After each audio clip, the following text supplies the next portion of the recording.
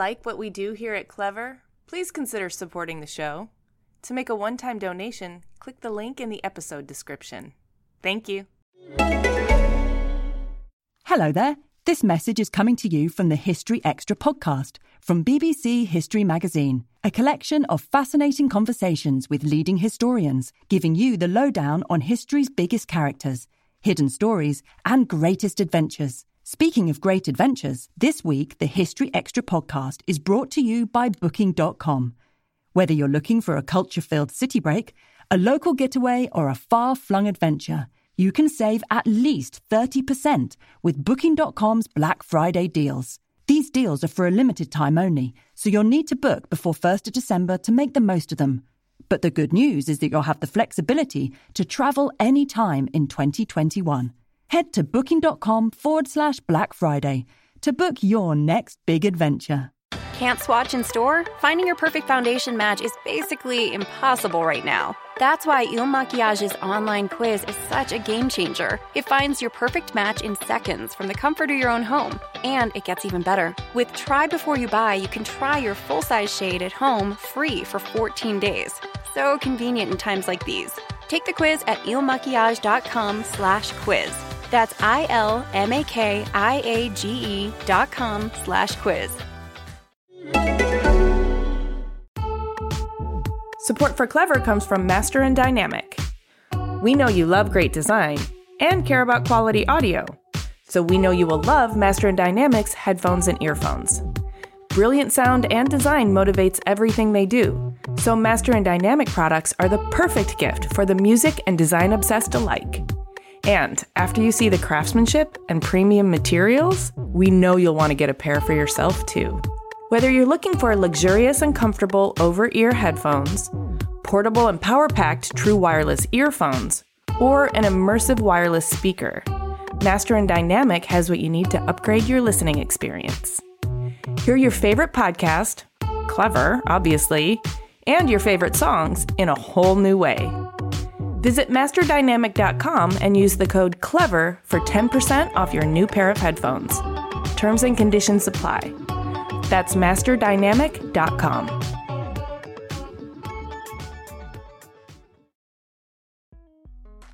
Hello. Hello, Josh. Hi. Hi, you have Jamie and Amy. Yay. Yay. How are you? I'm great. Thank you. Good. How are you? We're good. I was actually just down in San Diego doing an art installation on Coronado. Oh, fun. Lucky. Well, yeah, it was fun, but it was rainy and cold, and I didn't get to see anybody. It was kind of just work. But it was nice to be back in the old stomping grounds. Not that I ever hung out in Coronado. It's very fancy pants over there. I saw some really cool photos of San Diego. I forget where yesterday. It was like all nice and sunny. I was like, oh. Yeah, well, I live in San Diego, so I won't rub it in, but it's been pretty nice the past couple days. I think, Amy, you must have taken the rain with you because it's been great. Oh, that's how it goes. Thank you for doing this. We're excited to talk to you. Yeah, thank you. Hi, everyone. I'm Jamie. I'm Amy, and this is Clever. Today on Clever, we have Josh Higgins. Josh is an all-around creative and graphic designer who's currently a senior creative director at Facebook on the Building 8 team, which is focused on building new hardware products to advance Facebook's efforts in virtual reality, augmented reality, artificial reality, and the company mission to connect the world. Before Josh joined Facebook, he was the design director for President Obama's 2012 re-election campaign. And before that, he forged his career in advertising and graphic design, working for studios and various social causes. And before that, he played bass in the 90s punk rock band Fluff, which is how I met him. And before that, he was a toddler in San Diego wearing a tiny tuxedo and learning impeccable manners. Renaissance man, anyone? Let's talk to Josh.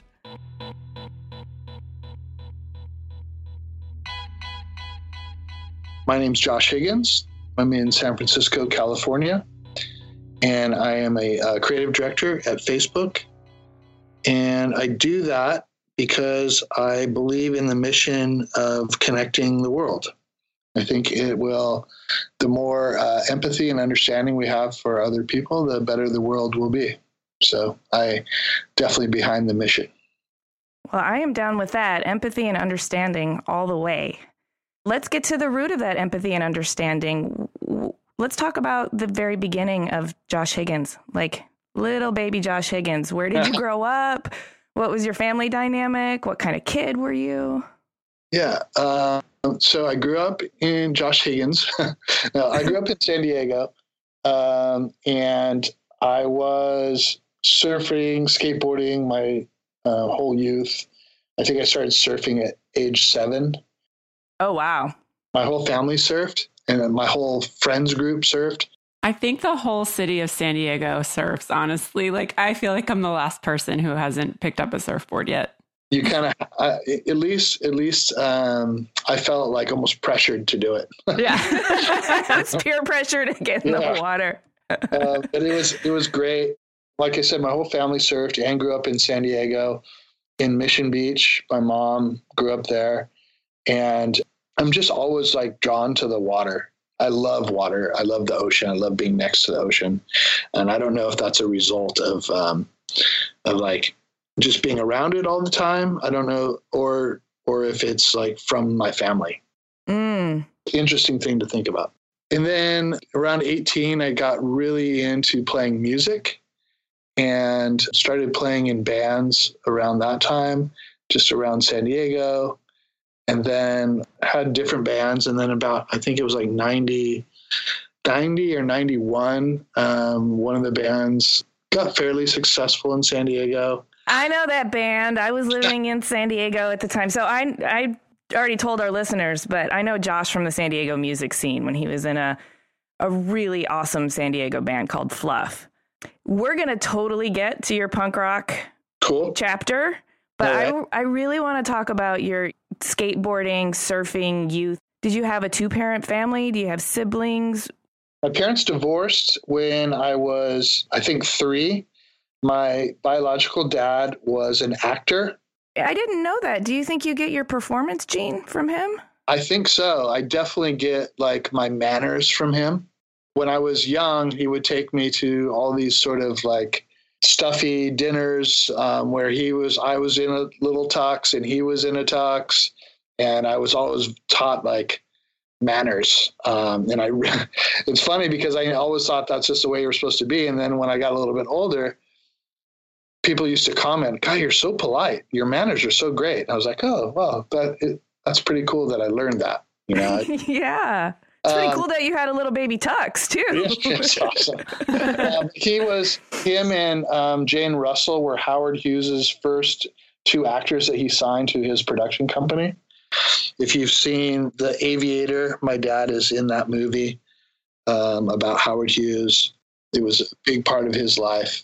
So yeah, my parents got divorced. My mom remarried a couple of years later. And so I had like, I don't know how deep we want to get into this, but I didn't get along with my stepdad. And it was always sort of like me against him until like all like forever, it seemed like. At what age were you when he came into your life? Around 4 or 5. Oh, yeah. Those are formative years. That conflict, I'm sure that conflict shaped you in some way. For sure. It made me very angry. And I used to, I remember being told when I was that age that somehow I was always misbehaving. I was being bad. And through years of therapy, I have found that it was more about me like expressing my, like being bummed that my parents, like I didn't have a dad, you know? But at the time, there wasn't like this understanding of like why kids are acting out, you know? It was just like, oh, you're being bad, like stop it.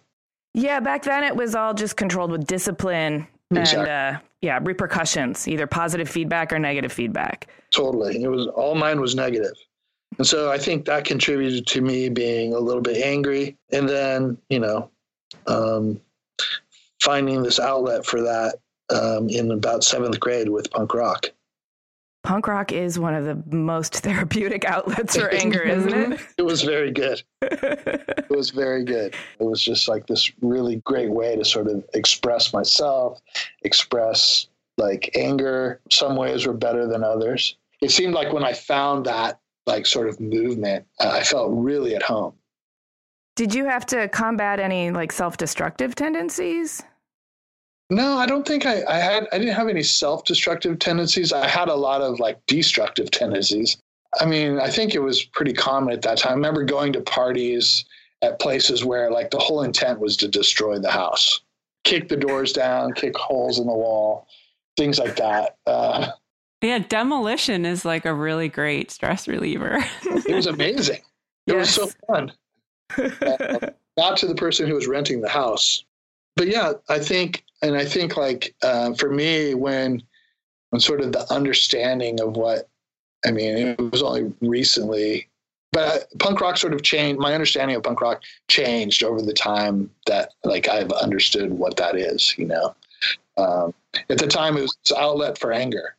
Yeah, but tell me this. I mean, did it not also kind of help you? It's an outlet for anger, but it's also an outlet for creativity. And absolutely, Fluff was a pretty dynamic force in San Diego. So within that outfit, I'm sure you were honing a craft and you know, upping your standards of quality and figuring out what makes a really good piece of music, which is a work of art. You know, all of that's kind of comes out of it. The anger expression, I don't know how it worked for you, but was the expression of anger, did that start to sort of recede to the background and the artistic mission of it all kind of come to the foreground? Exactly.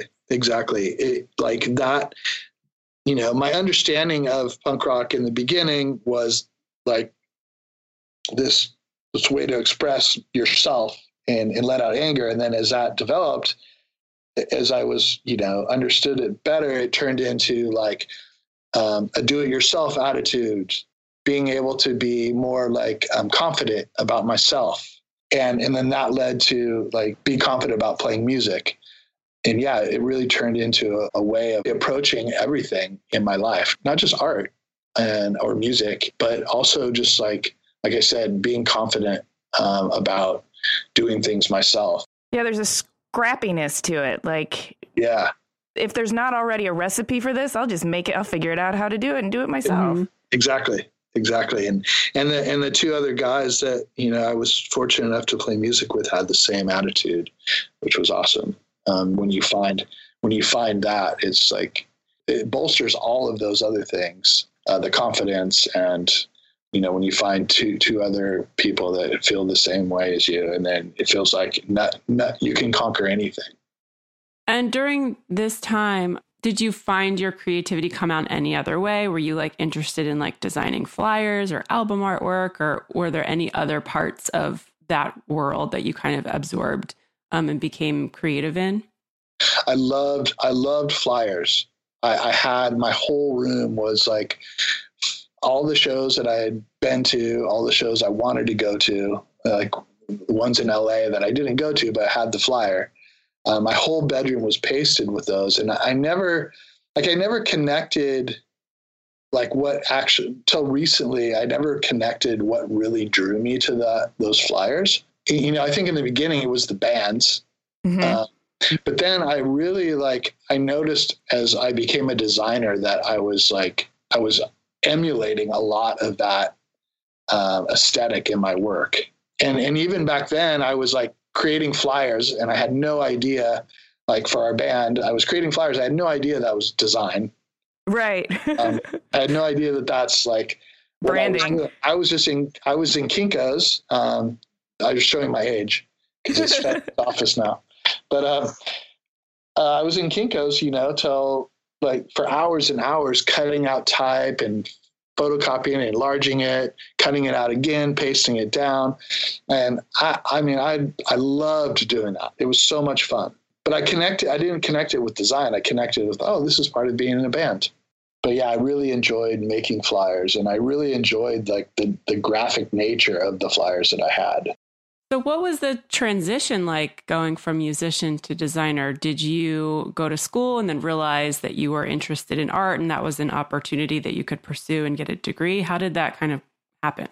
In Fluff, we had we signed with we were signed with MCA Universal Records for a couple years. And towards the end of that. That would have been like mid to late 90s? Yeah. Okay. Totally. Uh-huh. And towards the end of that, it was like we got very disenchanted with being on a major label. I think in some ways it was everything that we expected. In some ways it was like not. And I think the negatives sort of started to outweigh. And so I was like, getting older. 2, this is not totally turning out the way I thought it would. I should probably think about something else other than just putting all my eggs in this basket, because all my effort, for decades had been in music. I never had a contingency plan, but as I was getting older, I thought, you should probably think about that. So I met a friend of mine who had just graduated from a graphic design program. And she said, "Hey, I think you'd be a really great designer." And I said, "Well, what's that?" and she said, "Well, those flyers you used to make for the band, that's design." And I'm like, "Holy shit, you can make money at that?" I put it off. This is Jill, Amy. I think you know. Oh, yes. Yeah. This is Jill. Yeah. So I was putting it off. And then one day she just like came and picked me up for lunch. And after lunch, she took me to introduce me to the person who led the department, her professor. At which school? At San Diego City College. Okay. And the woman that I met, her name's Candace Lopez. She was amazing. I don't know. I just felt like this connection with her right away. It's the first time meeting her. And then she said, "I think you should just take my typography class." Cause I told her I don't know. I don't have no clue what I'm doing. She said, "Well, I think you should take my type class, and then just, see if you like it. And then we can go from there." I took that class, totally fell in love with everything design. And then that's pretty much how my career started. I did not know that. And so, and then I never graduated. I did a certificate program where it's like a 2-year thing where you get a certificate in graphic design or something like that. I'm not sure what they call it, but it was, I was sort of like, I need to get to work. That was sort of my okay, I feel like I have enough of the tools. I need to start working now. Because I was working part-time as I was going to school and taking night classes. So it was kind of a gnarly time as far as working. It was a lot.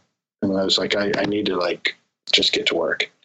So yeah, I finished there and got my first job. What was your first job? I was an intern at a small studio in downtown San Diego. And then they ended up hiring me. I think I was there less than a year. And I was like, I just wasn't challenged. Each place that I've gone, I've just felt like I get to a point where I don't feel challenged anymore. And I feel like I need to move on. That's sort of how my career in the beginning was. And so I bounced around to probably 4 or 5 studios in San Diego. Were you picking up bits of information along the way, like how studios run, what clients are interested in, how to deliver presentations, which projects actually get a lot of traction, that kind of stuff? Yeah, totally. That was the big, I think that was probably the biggest learning for me was the other side to being a designer. Being a good designer, the skill and craft is only half of it. Right. I picked up those other things, and actually I was interested in the business of design too. I was really interested in strategy. I was really interested in informed design all the way around. And so, and I remember one of the places I worked, the owner didn't allow headphones when he worked. And his reasoning was because he wanted everyone to pick up on the other things that were happening in the studio and not just be in their own little silos. And I thought, at the time, I thought it was so lame. I just want to listen to music. But now I'm so thankful for that because I think it was a really brilliant thing to do because I learned so much by just overhearing conversations and overhearing phone calls with clients. Yeah, you're plugged into the network that way instead of disconnecting. Yeah, it was really nice. I picked up a lot that way. So did you start, I know you've always been really active with social causes. You've done poster projects that you organized yourself for San Diego wildfires, Hurricane Katrina, and other social causes in general. What was your motivation for that? And were you doing those projects while you were bouncing around in San Diego, working for various firms? Yeah, I was. I went to my first design conference in San Diego, and I saw this speaker who talked about, he started this thing called the LINK program in Seattle.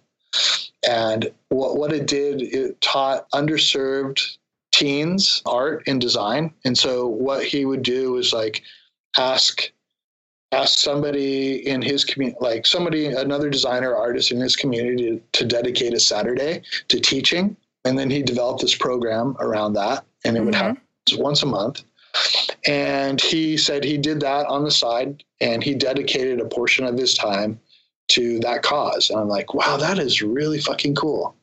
I really like that thought of being able to use this beautiful discipline that like makes me so happy to be able to like help out other people. That's the power of it. So awesome. And so the first thing I did that I was able, I had that thought after that conference, I want to do this. And so I actually got involved in the LINK program. In his program, they had a chapter of LINK in San Diego that I got involved in right away. I did that. And then one of a poster that I had done was featured in like communication arts or something like that. And this guy that was organizing a project around Hurricane Katrina reached out to me after seeing my poster and asked me if I would design a poster to support his cause. And how that worked was he was asking artists and designers, design a poster, print them in editions of 25 to 100, and then send them to him. He would sell them on this website that he designed, and all the money would be donated to Hurricane Katrina relief. And I was like, God, that's awesome. And my poster ended up raising, it sold out the first run. Then he asked me to change the colorway and do another run. They both sold out, and they ended up raising like thousands of dollars. And I was like, wow, that's way more money than I could have given from my bank account. So that was like, I was like, wow, that was really powerful. You realize like I can apply myself in a way that can generate more good for the world than just opening my wallet. It was really infectious. That feeling was so infectious that I just started finding those opportunities to be able to apply that. And so when the wildfires went through San Diego and Los Angeles, Orange counties in 2007, I called him up and I asked him if I could use his model of the poster project for a project, to help out victims of that, and then organize that, and then did the same for Haiti. And then in between there, I had this idea around phone photography, and when smartphones sort of came out, I noticed when I went to India that I took a really nice camera with me, but all my photos of India were on my phone. Mm-hmm. And I was like, oh man, I wonder the convenience of this obviously contributed to that. I wonder what other folks have on their phones. So I started reaching out to like other creative people. And when I say that, I mean like skateboarders, other photographers, just a bunch of different like creative folks. And I asked them to send me their favorite photo on their phone. And I ended up with like 160 of these like really great photos, and like you could see themes where people were in their lives. Like if they have just had a kid, like their favorite photo was of their kid. Yeah. And I said, God, I really need to share this with like other people. This is like too cool to like just have. And so came up with this idea to print them all out and frame them and sell them, and then give the money to Doctors Without Borders. And that is this story of the original phonography exhibition. That's right. Yeah, totally. Yeah. And was that a successful fundraiser as well? Yeah, it was. We sold all the photos and donated close to 10K to Doctors Without Borders, which was awesome. I mean, I sometimes think about like the amount of money compared to the like need, and it seems like such a drop in the bucket, but I guess every bit counts, you know. Mm-hmm. I like just like being able to like use ideas and art to be able to help and fund those types of situations. They're just like, it's awesome. When you add all these people, the firepower and the power of the whole thing just gets exponentially bigger, which is awesome too. Did you know you can get all your favorite fall drinks delivered right to your door? Well, you can with Drizzly, the #1 app for alcohol delivery. Compare prices across your local liquor stores on a huge selection of beer, wine, and spirits, then get them delivered in under 60 minutes. Right now, Drizzly is giving all new customers $5 off their first order. Just enter promo code FALL5 at checkout. Download the Drizzly app or go to drizzly.com. That's DRIZLY.com.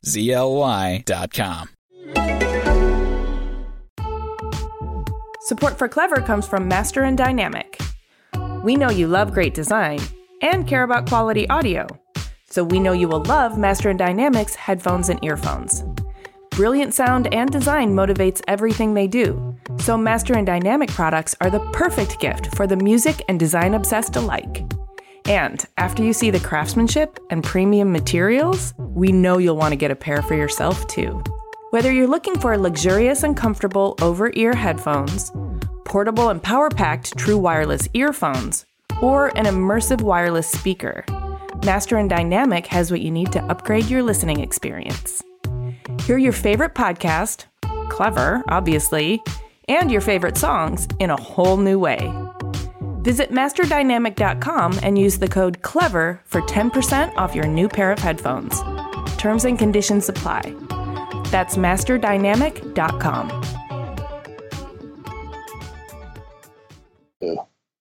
So, I mean, we have to spend some time talking about a major gig in your life. You were the design director for the Obama 2012 re-election campaign, which... Oh my God, what an adrenaline rush. And so just holy shit, dude. Like, tell us how that came about and what it was like. And did your heart grow 8 sizes being part of something so huge? Like, what? Yeah. I mean, as far, you know, at the end of all of those, at the end of every project that I would do, I would think, God, I wish I could do this for a living. It would be so awesome to be able to just like always have this like great feeling. But, you know, I was always having to do a day job and then, you know, these projects. And so I got an email. Well, let me rewind a little bit. In 2008, I was a big Obama supporter, and I did a poster with a friend, well, a bunch of friends, but with an illustrator named Rafael Lopez. And I worked on a poster for Obama with him. So I'd always been, you know, I've always been an Obama supporter. But 4 years later, I get this email, and it says, the headline was, "Come work for the president," the subject line. I was like, God. What Did you think it was spam? I would think that was spam. I totally thought it was spam. So, and I didn't want to get punked, so I just replied, "Sounds interesting."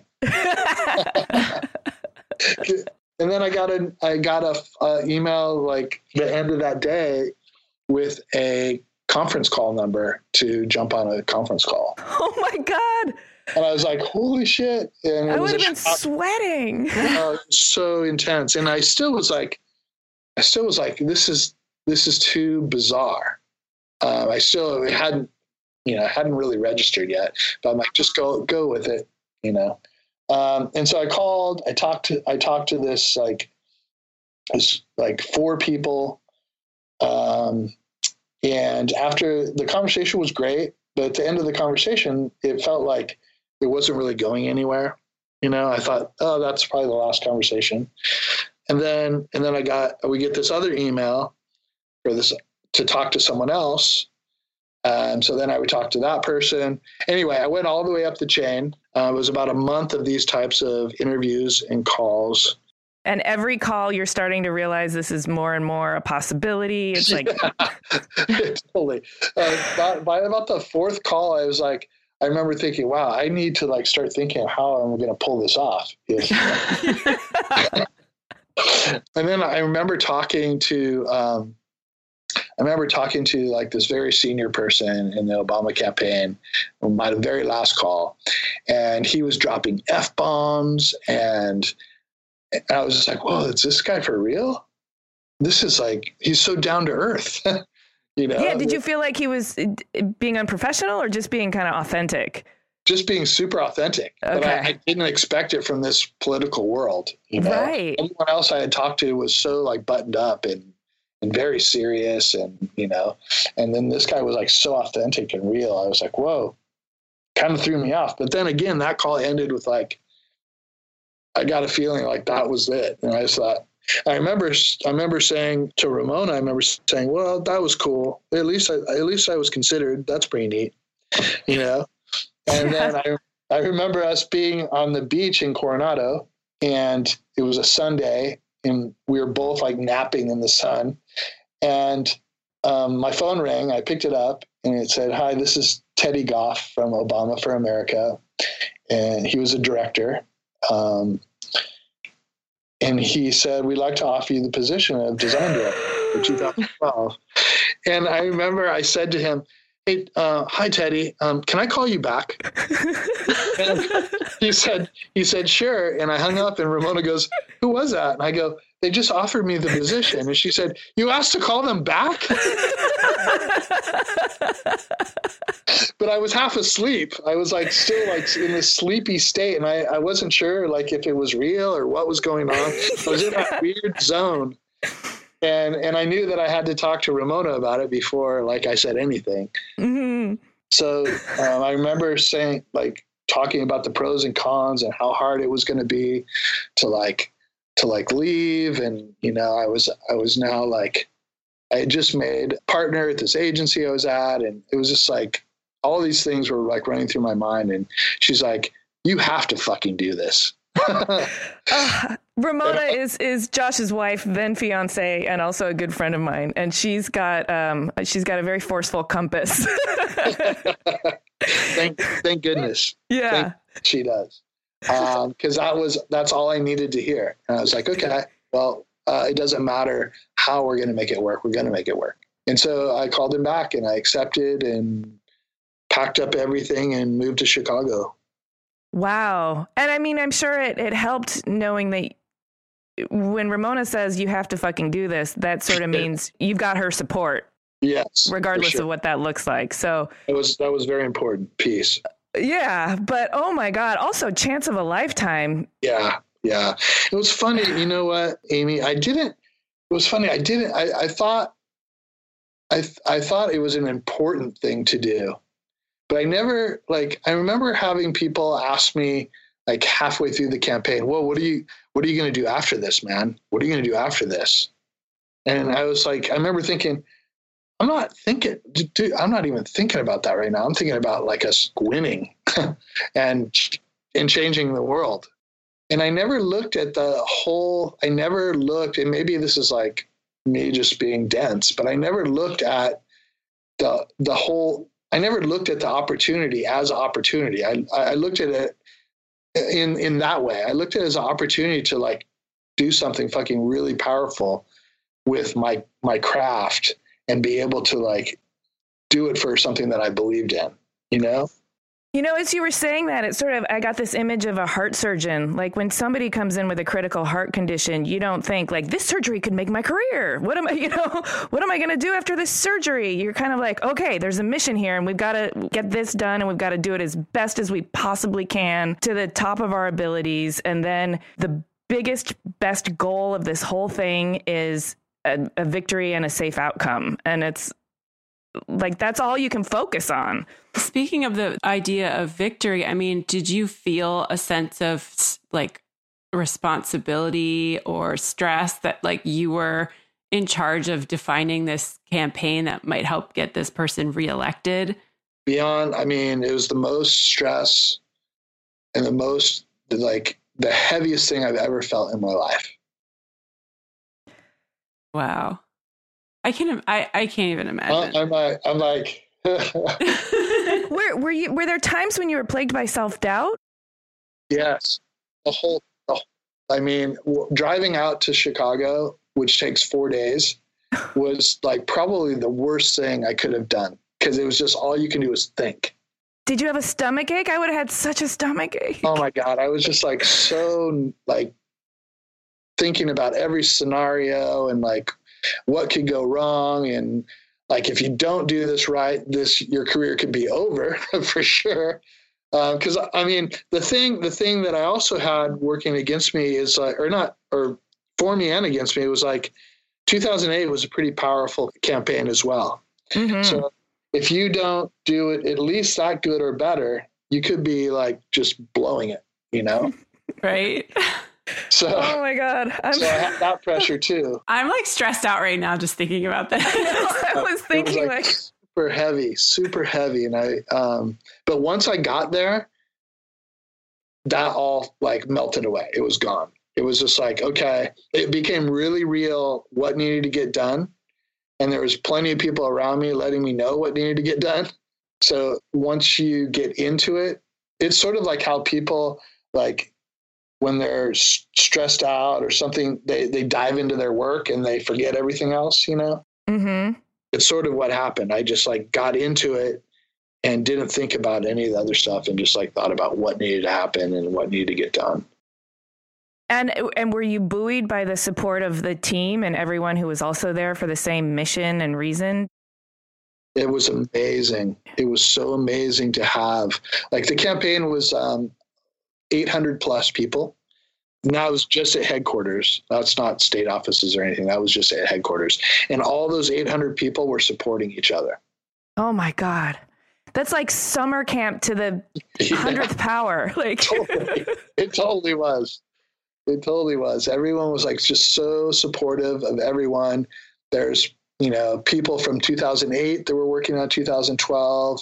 And so they were super invested and they sort of knew how it worked already. So, you know, it was just really such an amazing vibe inside the walls of that campaign with support. And just everyone was same as me, thinking about what needed to get done. And that's it. Well, clearly you did a good job because he got reelected. So at least you can say that. Sure. Do you have any like scary almost failures or super exciting triumphant moments? Obviously, the night of the victory must have been awesome.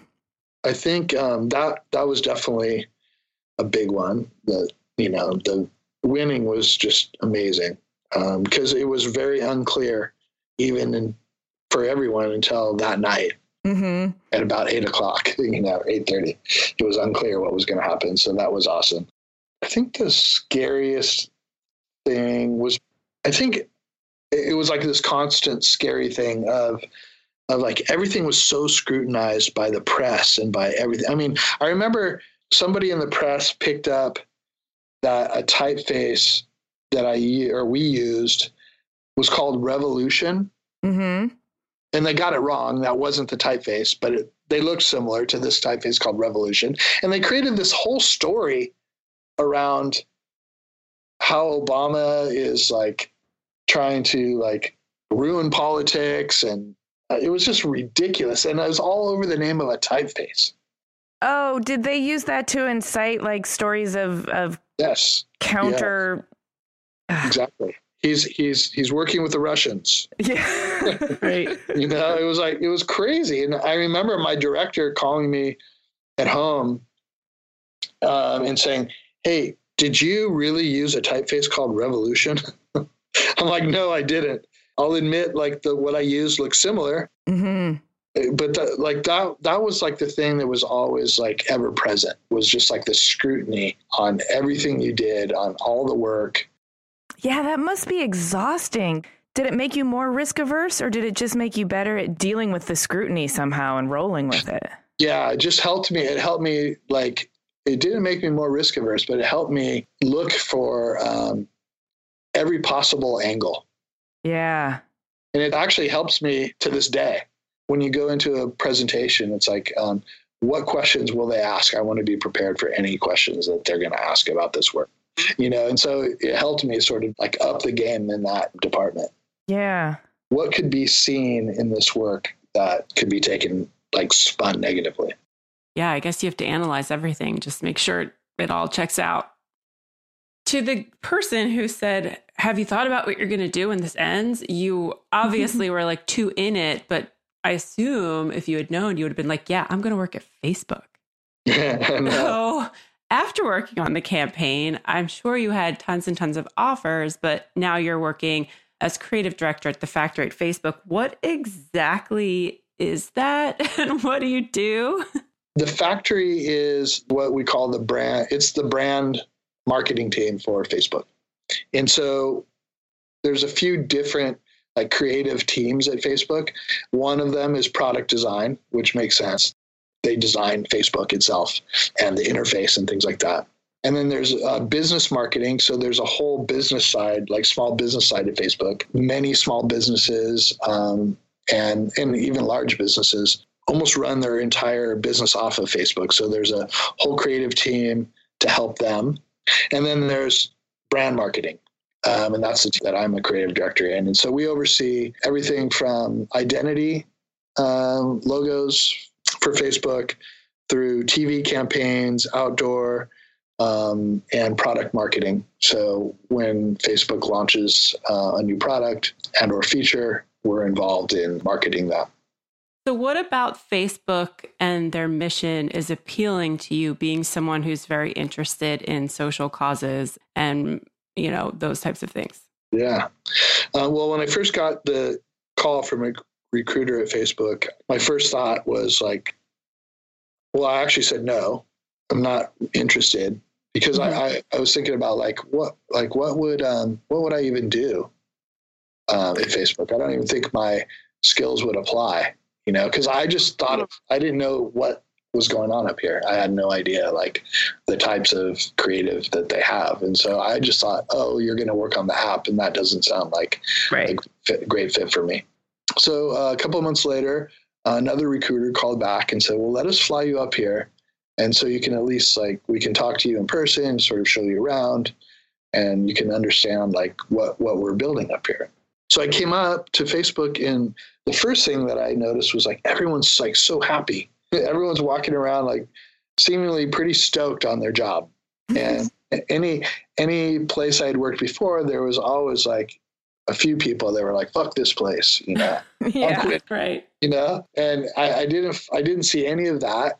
And everyone that I spoke to was really, really down for the mission. And that day I learned what the mission was, and Mark's mission is to make the world more open and connected. And, before being here, I didn't know the mission, but I just thought, I thought of Facebook as just this big corporation, and after being here, I was up here for 2 days, getting to talking with people and stuff. And as I talked to everyone I talked to was would reference the mission in whatever discipline they were working in. So I talked to people in the communications department, policy department, product design, across a bunch of different disciplines. And everyone was really invested in this. And it was because Mark feels that, the more we know about each other, the more empathy we will have and the more understanding we have of each other. And I was that totally aligns with what I'm feel like I should be on the planet for. And we're all doing it, we're all contributing to that in different ways. Right. I'm coming up on 4 years. I think next month I'll have been here 4 years. And that's never changed. The trajectory of the company is never oh, we're going to go do this now, or we're going to go do this now. If you look at anything Facebook does, it all ladders to that mission. That's the North Star for everything the company does. And I think that's what helps me stay here and be so invested about being here. Mm-hmm. It's always unwavering. Yeah, I like hearing that, because I am like you were. I view Facebook as just some sort of corporate machine. that's trying to take over the internet. And so it's nice to hear from someone internally who's been there for a while, who talks about them in such a positive way, and that there's like this sense of community and this sense of social mission behind the whole company. And that, I mean, everybody that you've encountered is happy and enjoys doing what they do. That's really refreshing. If it was any other way, I wouldn't be here still. The opportunity is awesome, but it's not so awesome that I would want to like compromise like what makes me happy inside, which is like feeling like I'm contributing to something greater than myself. That's awesome. Mark makes acquisitions, of Oculus, which is virtual reality. And at the time, even internally, people were like, wow, why did he like buy a virtual reality company?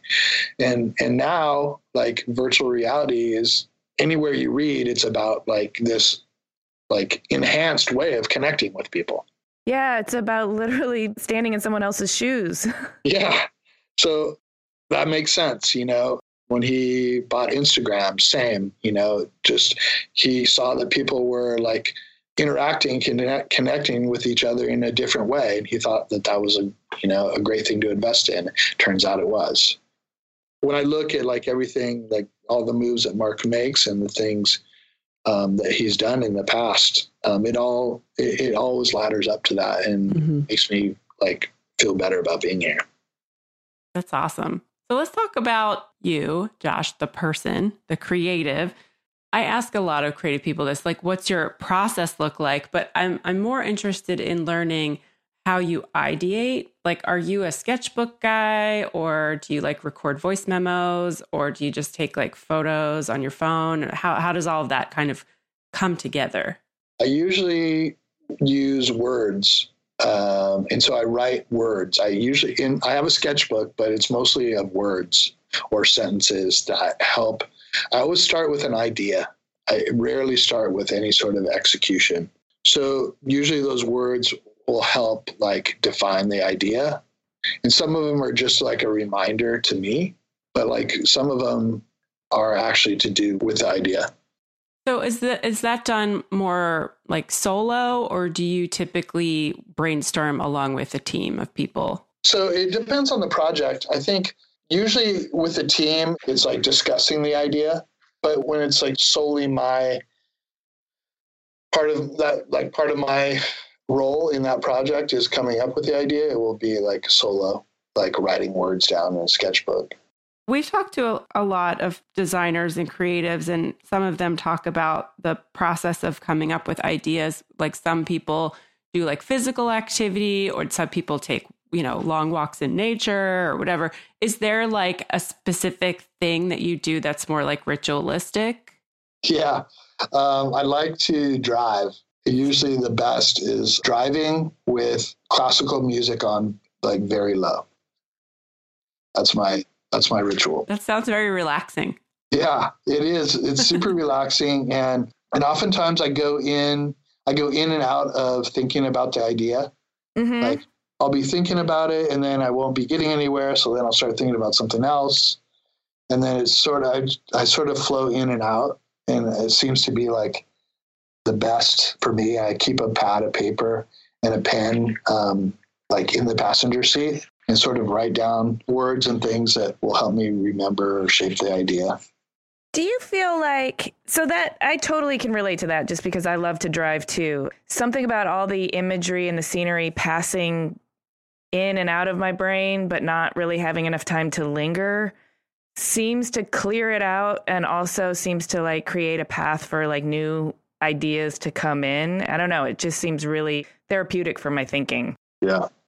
I want to ask you this because I've also been really keenly aware that being in a band is, not because I've been in a band, but just because I've witnessed it pretty closely, that being in a band is an amazing feat of collaboration. I mean, not only do you have to create together, but you have to perform together. Frequently, you have to live together in a van and on people's floors, or, even if you get to a level where you have a bus and fancy hotel rooms, you still are basically cohabitating, and you have to bring your lives into the whole situation. And so you're collaborating on many different levels. And I'm wondering if you feel like those early years were sort of like street school for your professional life now. Yeah. Collaborating creatively with a team. I thought about that a lot. I think, yes, for sure. In those situations, you sort of have to read the room and that like emotions of like the two other people you're in a band with. Yeah. And in your communicate and how you approach the communication, in the different moods that, like those two individuals have. And that's really helped me read clients and read a room when I'm working, as well as like the hustle of being in a band and like promoting yourself and connecting with, club owners and that kind of thing and promoting yourself. I feel that's also like really sort of shaped or helped me in my career. And there's also a level of like the show must go on, right? You can't really have food poisoning on the night of even if you do, you still have to play your bass. You can't cancel the show because you're not feeling it that minute. Right. Which I think is a little bit like boot camp for pitching your ideas. Do you think? I totally do. Yeah. There's so many parallels, like the ones I just talked about, but then also just like crafting with other people, like crafting ideas with other people is like, there's this like art to that, and it's like being open and collaborative, as well as like being able to express your own ideas. Like that was like, I think helps me really shape like how I work with teams now, or how I work with other people. So couch surfing or working for the Obama campaign, those are very stressful, crazy situations, but nothing prepares you to become a parent. So I heard you recently became a parent. So I would love to know, how has fatherhood shifted your perspective on everything? Literally 180, probably. Mm-hmm. I never realized that I could love someone as much as I love him. He's pretty lovable. How old is he and what is his name? His name's Leo, and he just turned 1. Oh, like two weeks ago.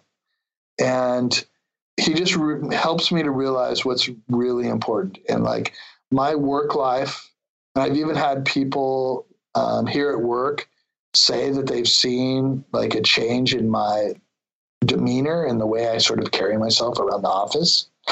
Ever since Are you glowing or something? I'm just glowing. I'm way more happy.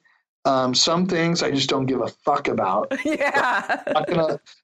You're not gonna like that. I don't care about that as much as I did. It's like what's important is like really clear to me now.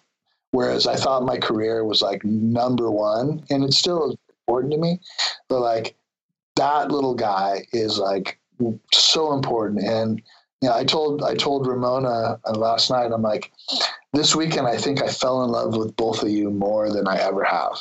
Aww. Just because I had just like such a great weekend with Leo and Ramona. Like it was so insane, and I don't know. It's really, I'm having trouble explaining it, but it was like, it's really, really important to me that those two, Ramona and Leo, are like taken care of and their needs are met before my career. Mm. And that's not always been the case.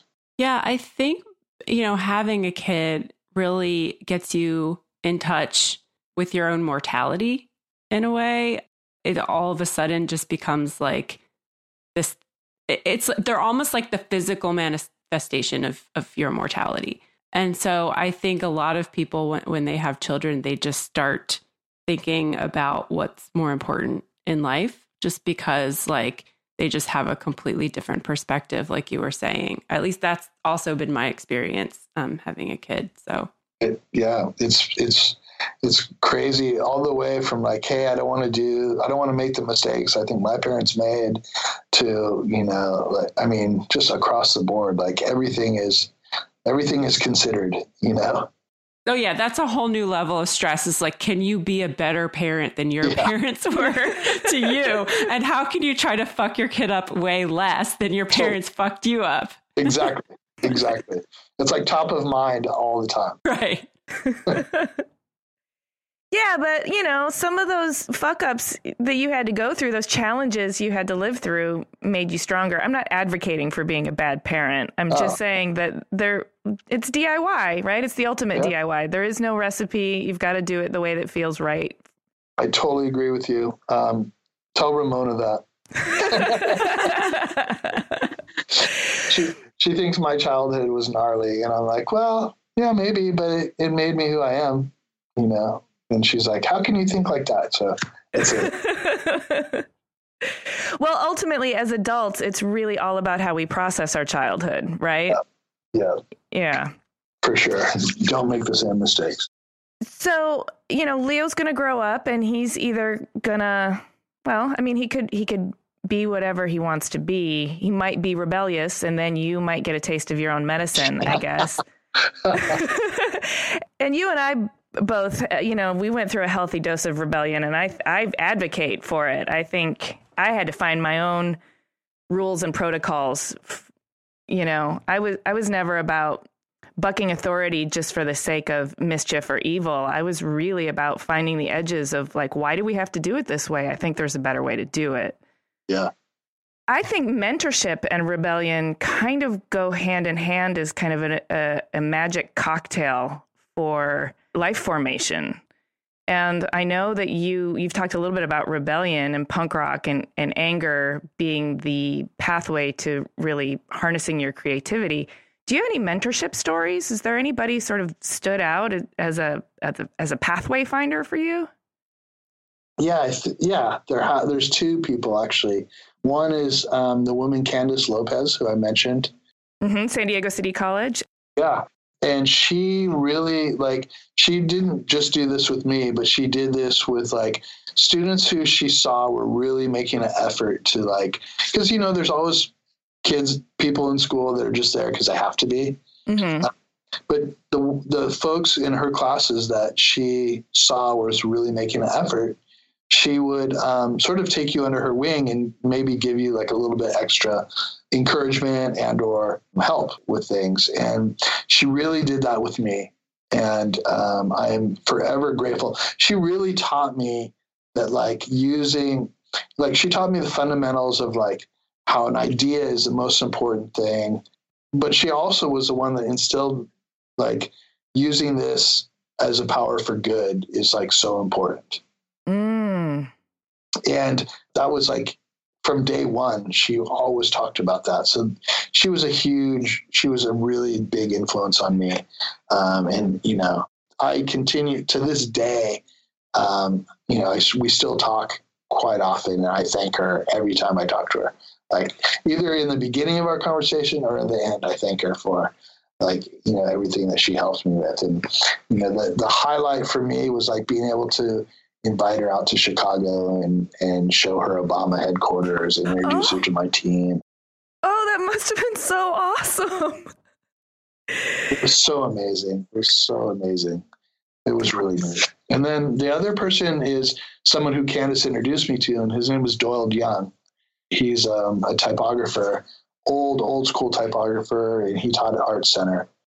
He not just taught me about typography, but he was also just such a badass in what he did. And he was so well respected, but he was so down to earth and so giving of himself and his time that I learned a lot from him on not just typography, but just being a better human. Oh, wow. Just seeing how he conducted, him being such a badass and such a revered person at Art Center. But then he was just this very human, kind, giving person. I don't know. It was just such an awesome way of being, and he really taught me a lot. Do you think he was a bit of a surrogate father figure, considering your stepfather was so conflict-ridden? I think I wanted him to be. Yes. Yeah. I think I wanted him to be for sure. I think I looked probably more to him as how he acted than obviously his typography and was just amazing. But what strikes me most about knowing him is how he conducted himself. He's a real role model for you. Yeah, he was awesome. Well, shout out to art school teachers.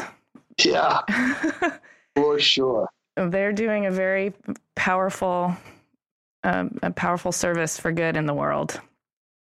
So let's talk about your future. Tell us, well, maybe you can tell us what you've got going on at Facebook or what's coming soon that we could look out for. And can you reveal any insider secrets on what's going on at Facebook headquarters? Like, are you guys going to, I don't know, fly to the moon or Mars or anything? Yeah. I'm trying to think. I actually can't. I'm trying to think of something that I could say. Well, if you think about what Facebook's involved, like last year, a big part of what Facebook was investing in was virtual reality. Oh, so what you're saying is there's bound to be some really exciting VR products coming out. Yes. Oh.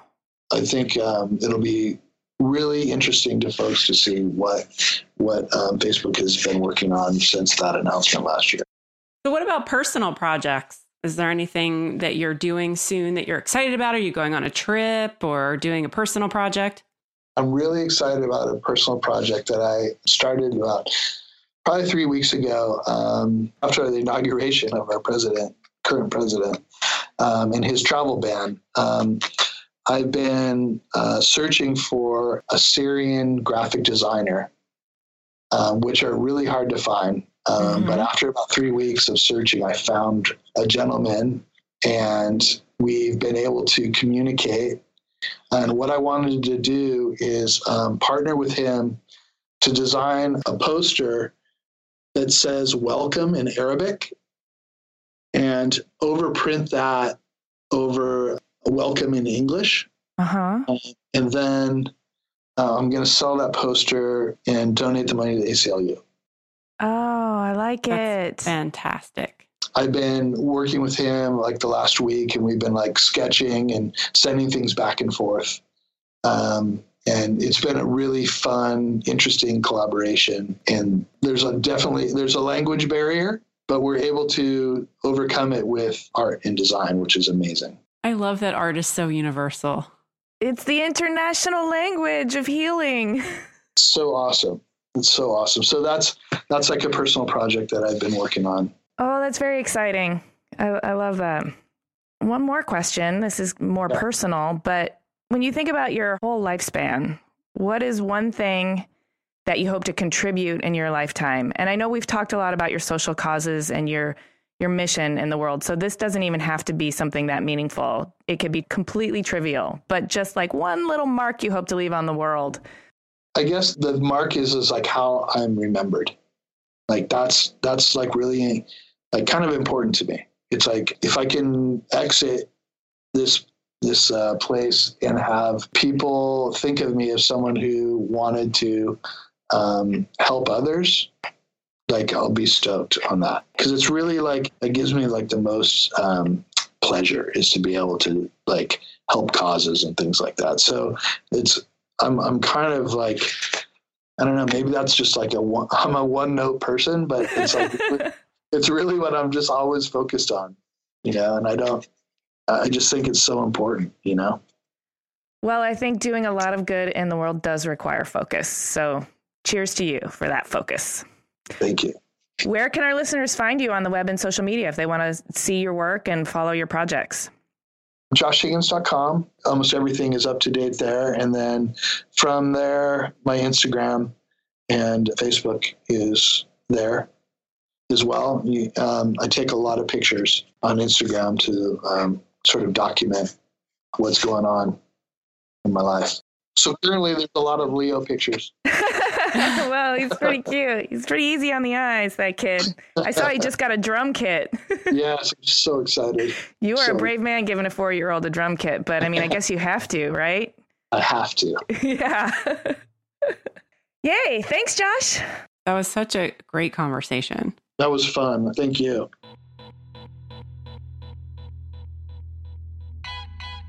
Yeah, so that's Josh Higgins. He's a good man through and through. Yeah, I am fascinated with all of the incredible opportunities he's had, but also he's such a good dude, like doing good stuff in the world. So it's a beautiful thing.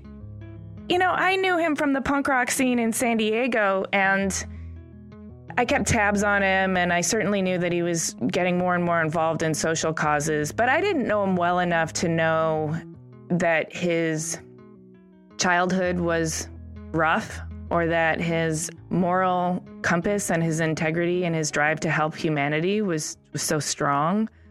I knew it, but I hadn't heard him articulate it to me before. So it's a profound feeling to hear a friend reveal themselves to you and reveal the goodness of their heart. I've always been amazed with his talent. You and I both got together to do this podcast because we believe that design can change the world. So it just makes me ever so happy to hear about his stories of design actually changing the world, even if it's, a small monetary contribution to Doctors Without Borders or something. I loved that he was able to find an outlet for his anger, because that's not always the case with people who have difficult childhoods or home situations. So finding punk rock and then having it evolve from just this place to vent and get out the angst. And it turned into this really artistic thing for him. And then the world that surrounded music was artistic as well. And I thought that was really cool how he was able to be like, oh, now I can make this connection that like band posters or gig posters are like designed by somebody, and that's a job. Yeah, it's branding.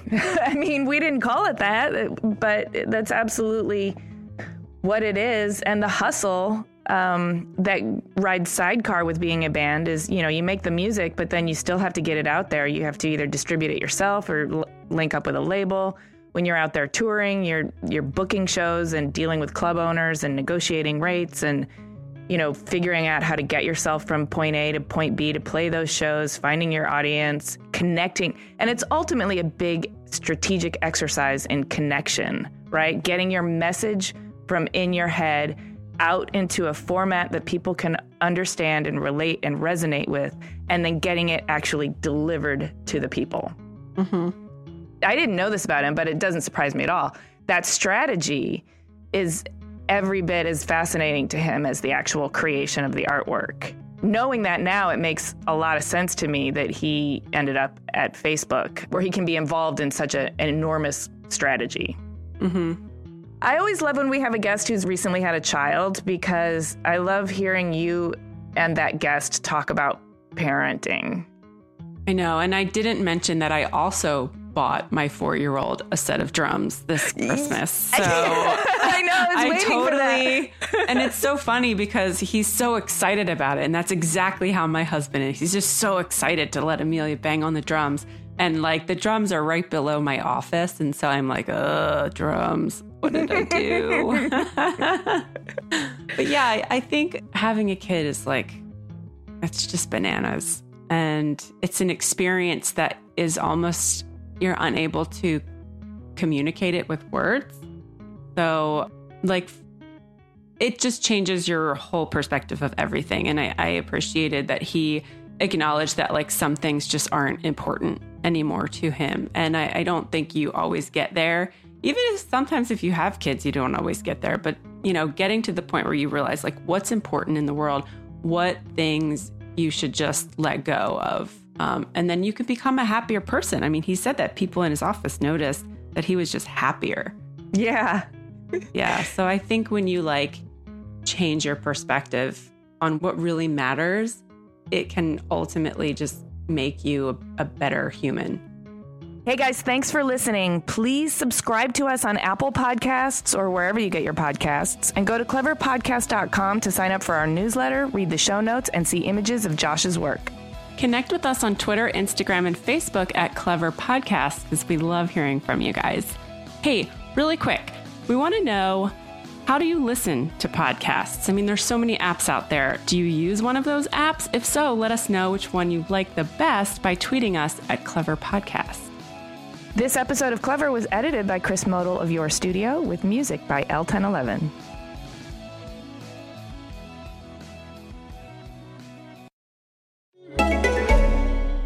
Did you know you can get all your favorite fall drinks delivered right to your door? Well, you can. With Drizzly, the #1 app for alcohol delivery. Compare prices across your local liquor stores on a huge selection of beer, wine, and spirits, then get them delivered in under 60 minutes. Right now, Drizzly is giving all new customers $5 off their first order. Just enter promo code FALL5 at checkout. Download the Drizzly app or go to drizzly.com. That's DRIZLY.com.